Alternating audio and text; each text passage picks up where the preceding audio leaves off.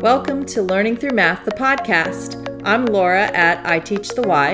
I'm Karina at Mrs. Cousins 5. Our mission is to inspire ourselves and others to keep learning and improving with passion. And hugs! You can find us at learningthroughmath.com and on Twitter at Laura and Karina. Come and join us on this journey of learning.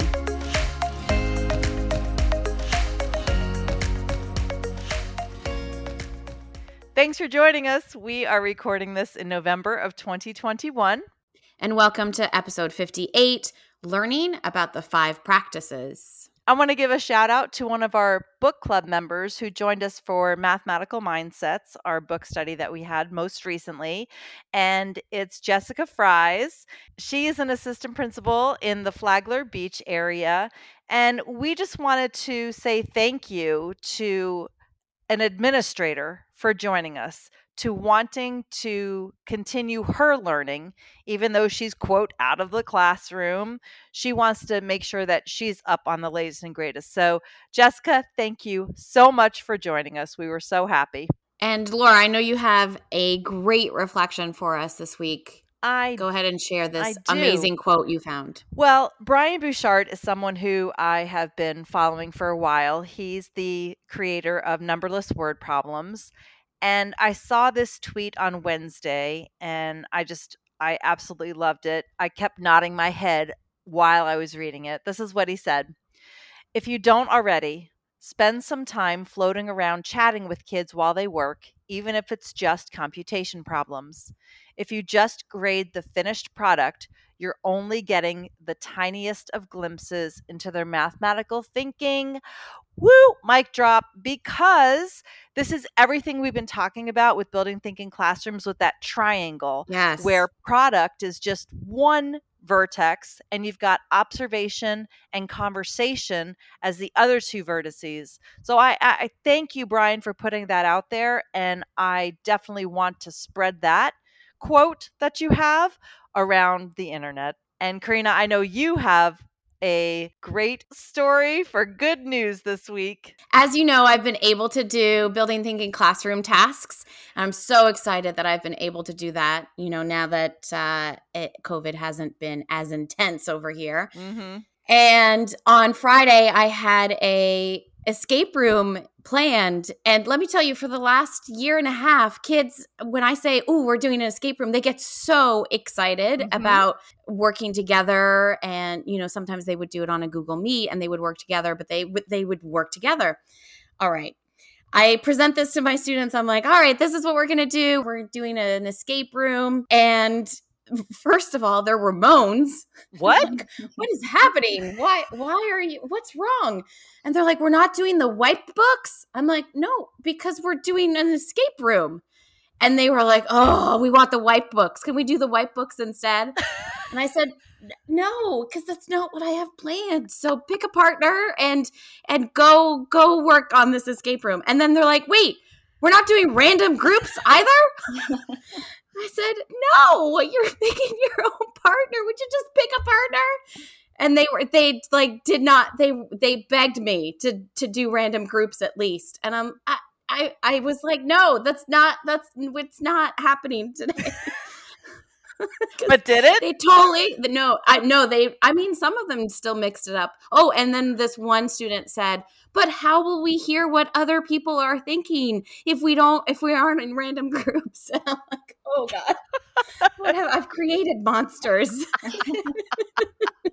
But we're going to call them friendly monsters because that's exactly what we want kids to be thinking and doing. I mean, I really am thrilled. I'm thrilled, but I just thought it was so funny that what they've gotten used to just in like a week. It's awesome. It really is. It's awesome. It makes me very excited. It's amazing. Wow. Listeners, we have another super treat for you. We have is it our fourth guest? It is. Our fourth guest. It is Tony Chippa. And I want to tell our listeners that I met Tony somewhere in the range of 2014 at the FCTM conference. She came into my session that my friend Robin and I presented Number Talks. And when you just see someone and you just want to be their friend. Well, Tony is one of those people that I just felt like I connected with and wanted to be friends with her. So fast forward to June of 2021. Tony is now presenting Number Talks at the FCTM conference, and I got to go in and sit on her session. So I kind of felt like the mama bird trained the baby bird, and the baby bird flew off and did her own thing, and then came back to the nest and did it even better than what the mama bird taught her, because I learned some things that I was like, "Ooh, that's a really good idea. I didn't think about that." Yay. And then over the summer, we got together, and was it a 3 or 4 hour lunch? Something like that. We spent a lot of Probably time 4. together solving all the world's mathematical problems. Yes, we did. So, Tony, tell everyone a little bit more than my introduction about you. I am an instructional coach at a K-6 elementary school. I support science and math teachers and students. I'm in my 16th year of education. Woohoo! Yes, and I am hopeful that I will reach 30.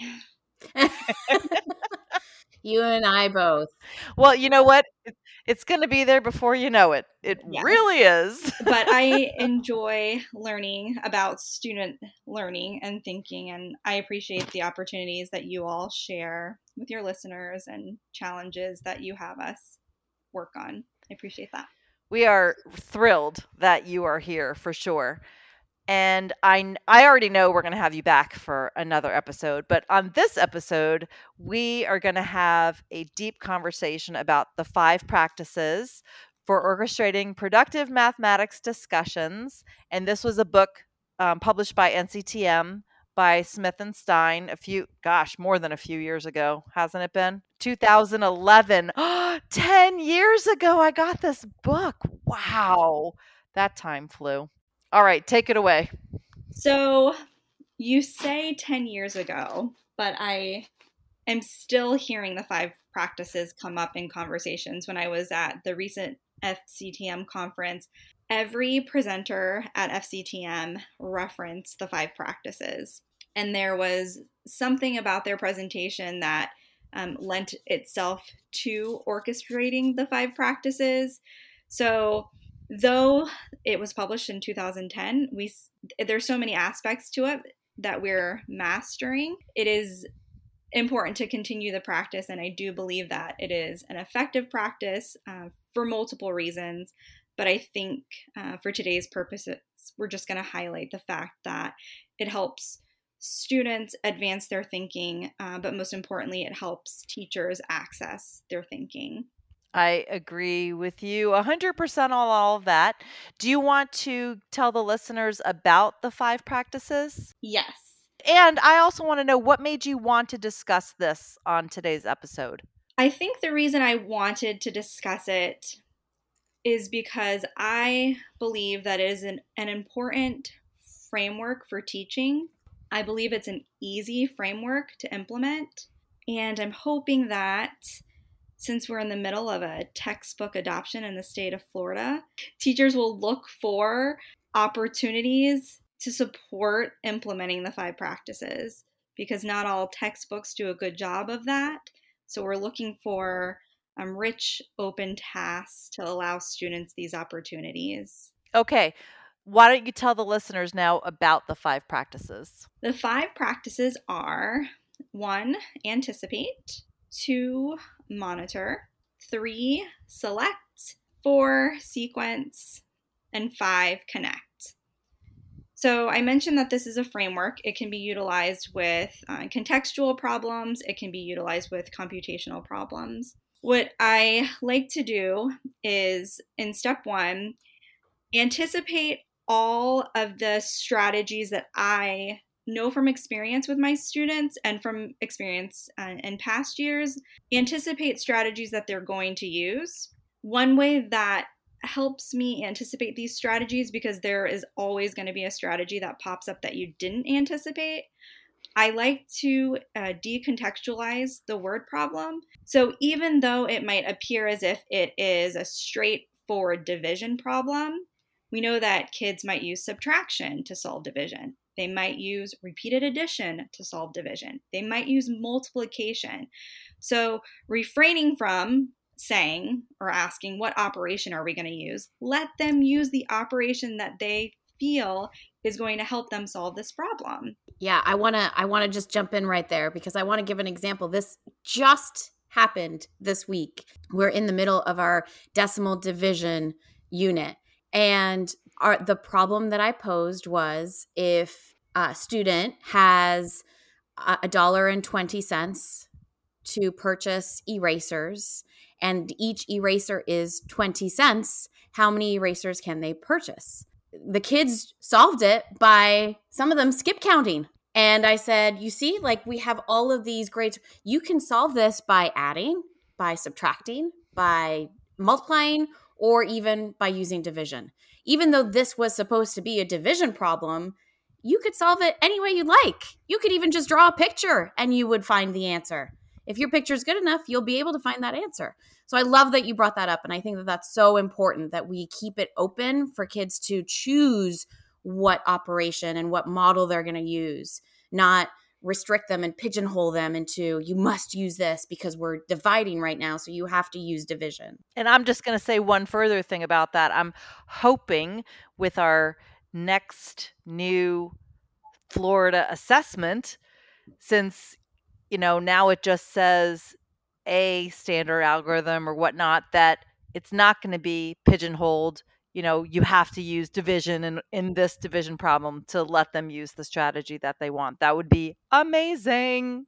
So with that, to kind of piggyback on what Karina was saying, you're also building their confidence, helping them realize that, yes, I have knowledge and I have ways to access this problem, even though someone else may be accessing it differently. Just because, oh, wait a minute, they're doing division and I'm doing subtraction. Am I wrong? No, I know that everyone has different tools. They're all going to access this in a different way. And I have confidence that I can too. Just the anticipating that there's going to be multiple strategies, being able to look over a kid's shoulder while they're working and being able to understand what they're doing is helpful. But like I said, they're going to come up with strategies that we didn't anticipate, and that's okay. But what we want to also anticipate is which strategies are going to advance students' thinking along the lines of the focus of the lesson. So if the focus of the lesson is using division strategies, we want to look for division strategies. And I'm going to stop there with the anticipate. So the next step too is to monitor students' thinking. And that's exactly what you're doing. You're just monitoring, walking around, looking at their work. We're looking for, again, just the strategies that we anticipated, trying to make sense of their thinking, looking for, again, those strategies that are going to advance their thinking, that are along the lines of the goal of the lesson. So if I see someone make a mistake, I'm not going to intervene. I'm going to let them continue to struggle through it. I'm going to allow them time to persevere. If students have a solution, but I see that other students haven't finished, I'm going to challenge them to see if they can solve it in another way, just because I want to allow time for everyone to independently solve this problem. And I'm simply walking around and observing student thinking. Are you taking notes as this is happening? So that's a good question, and that's a question that I think the answer is different for all teachers. It's preference. You can take notes. I know some teachers will take notes on Post-its. When I first started doing this, I would take notes on the whiteboard for myself, but then I noticed the kids could see that, so they knew, they had an idea of what was happening next when I did that. What I do, and I'm fortunate enough that we're in like an Apple district, so I have my iPhone and I can take pictures of student work and I can then AirPlay it. So I'm taking pictures of student work, and that's kind of my notes. In a later step, and I'll talk about it more, I'll shuffle through my photos. And so that's kind of my note, is I take pictures with my phone. But again, the teacher can have a recording device where they have those strategies that they've anticipated, and they can write student names down next to the students who are using specific strategies. And then again, the post-it note, just to have an idea of which strategies are being used and which students are using which strategies.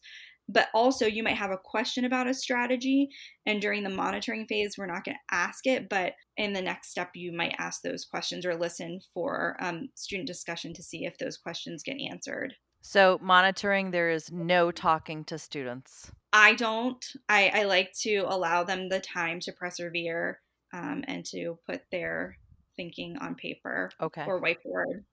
Or some teachers use iPads for note taking. Okay.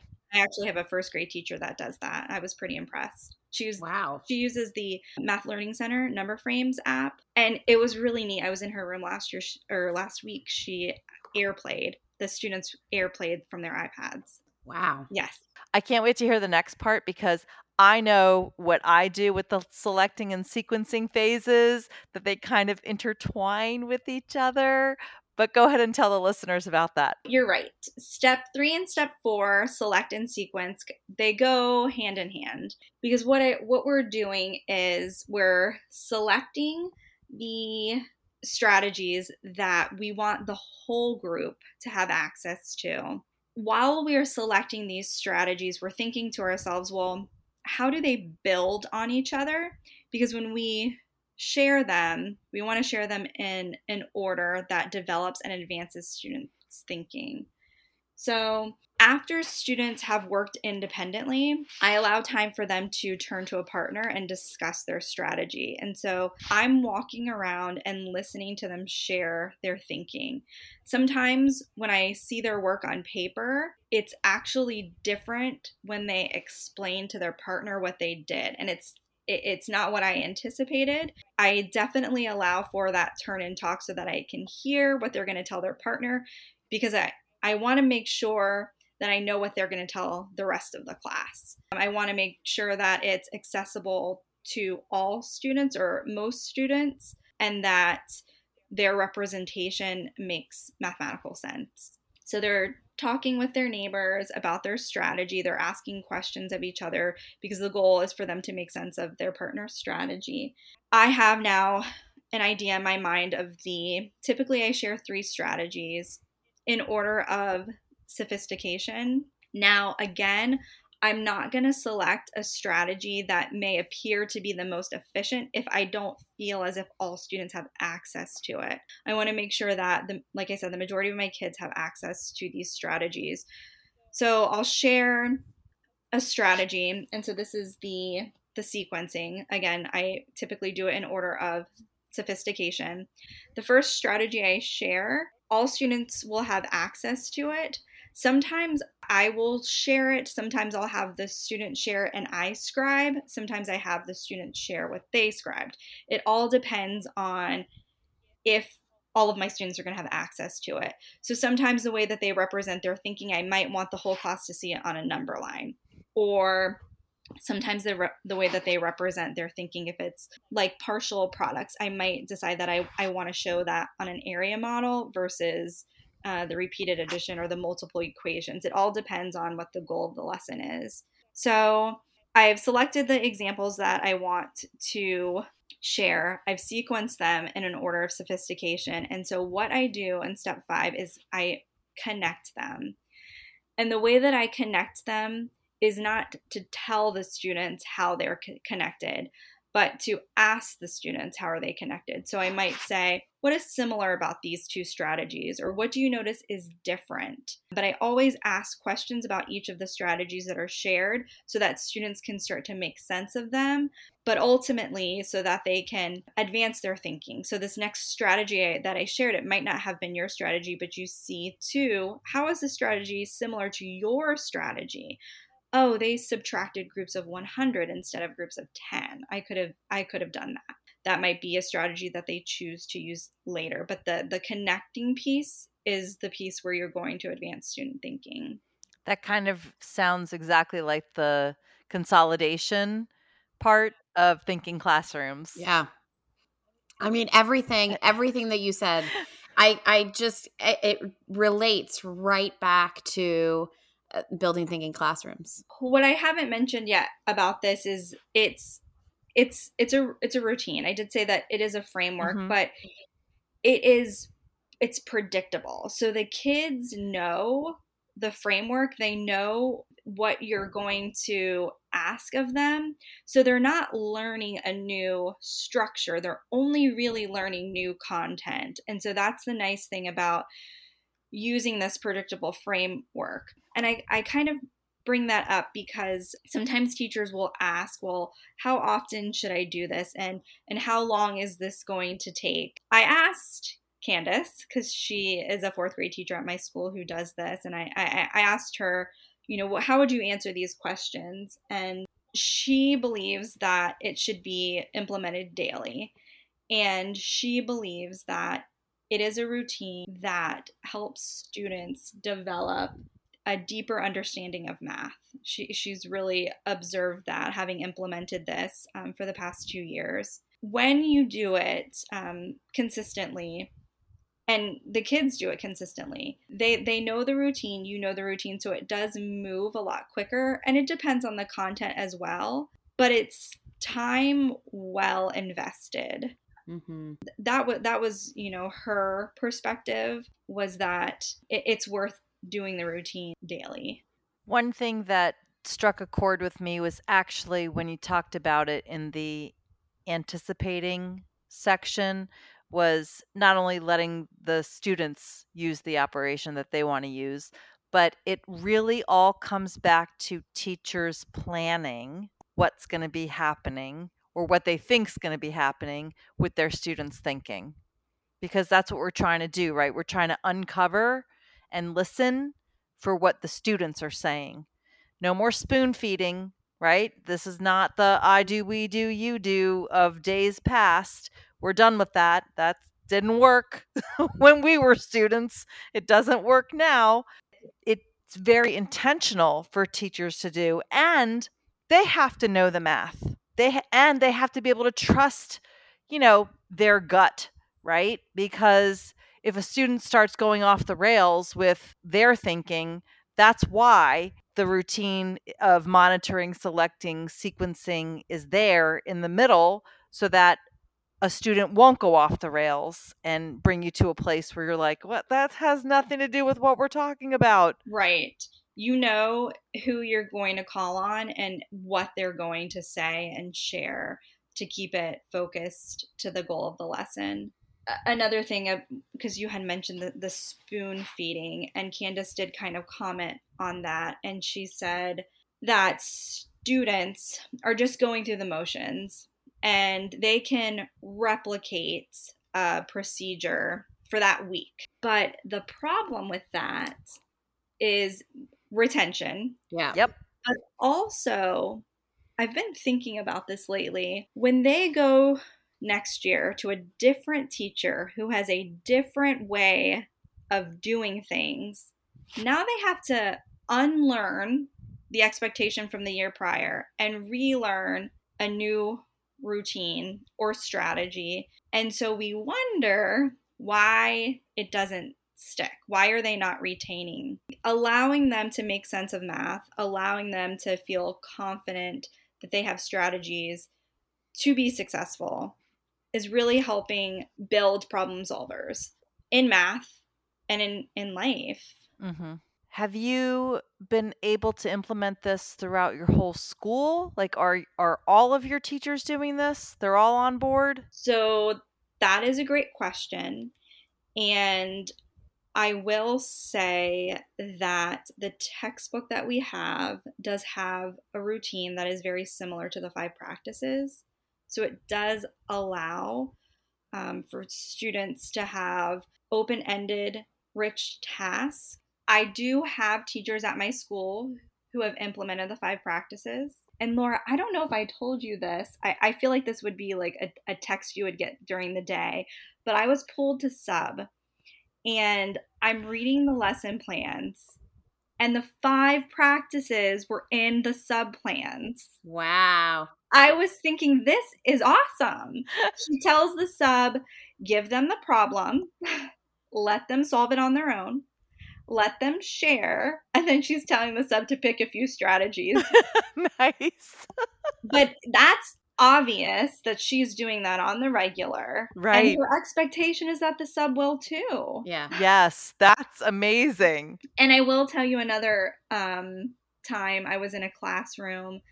I was doing small group and we read the word problem together. And I asked, this is bad.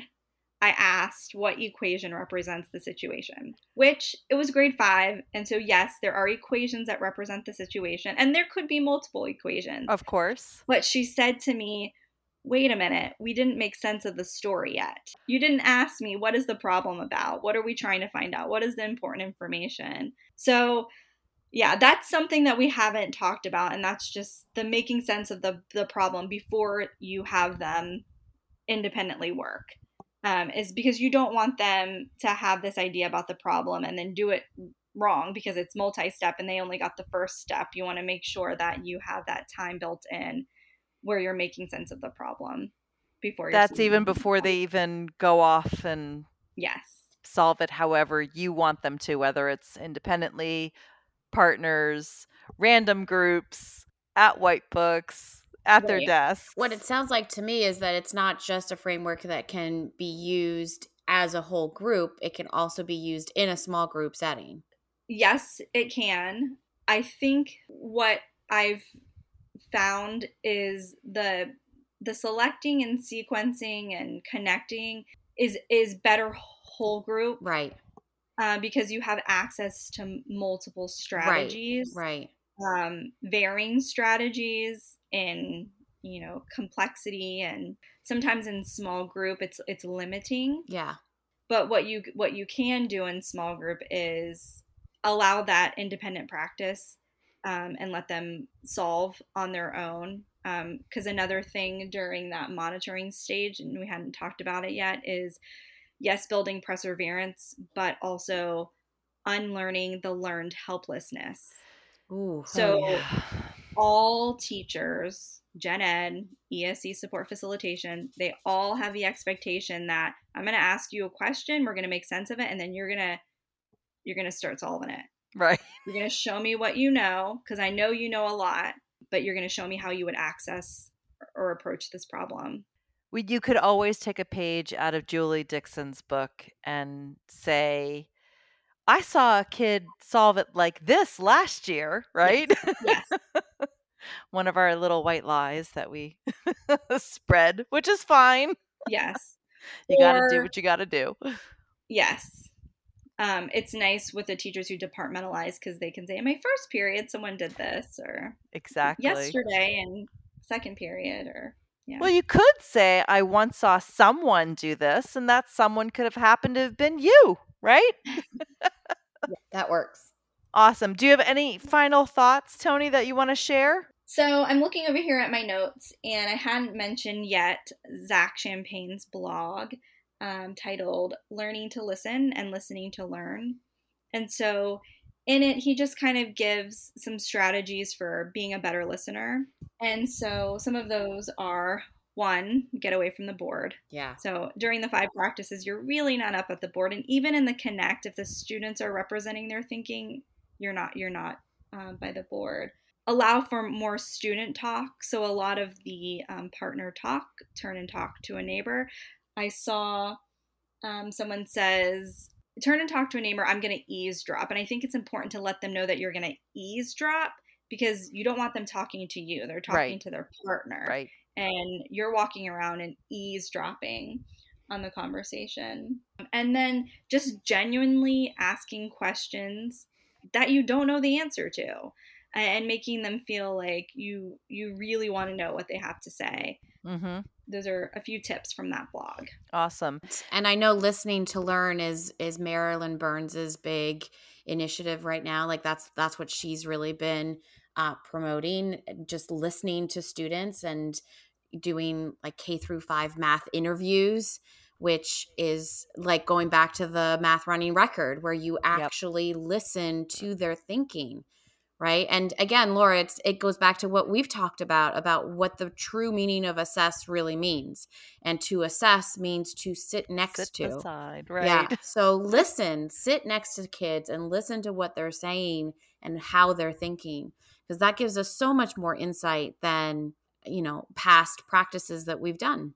Yes. And listeners, I just want to let you know that Tony went ahead and put a whole bunch of show notes together for us, which I can't say thank you enough. And some of the things that she put on there we haven't discussed. So definitely go into the show notes and see what else is there.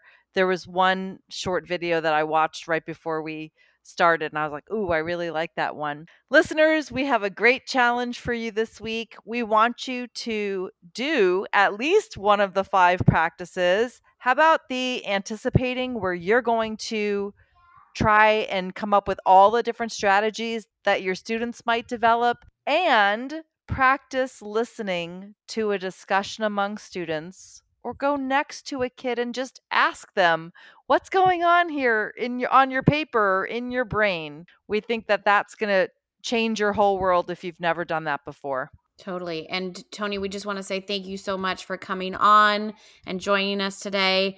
I've learned lots. Thank you for inviting me. I have enjoyed our time learning together. Thanks for joining us. We'd love for you to subscribe to our podcast and give us a 5-star review on your favorite podcasting platform. We invite you to join the conversation on Twitter by using the hashtag #LearningThroughMath. We'd love to hear your feedback. Make sure to tag us at Laura and Karina. It's always a pleasure to talk to you. To you too.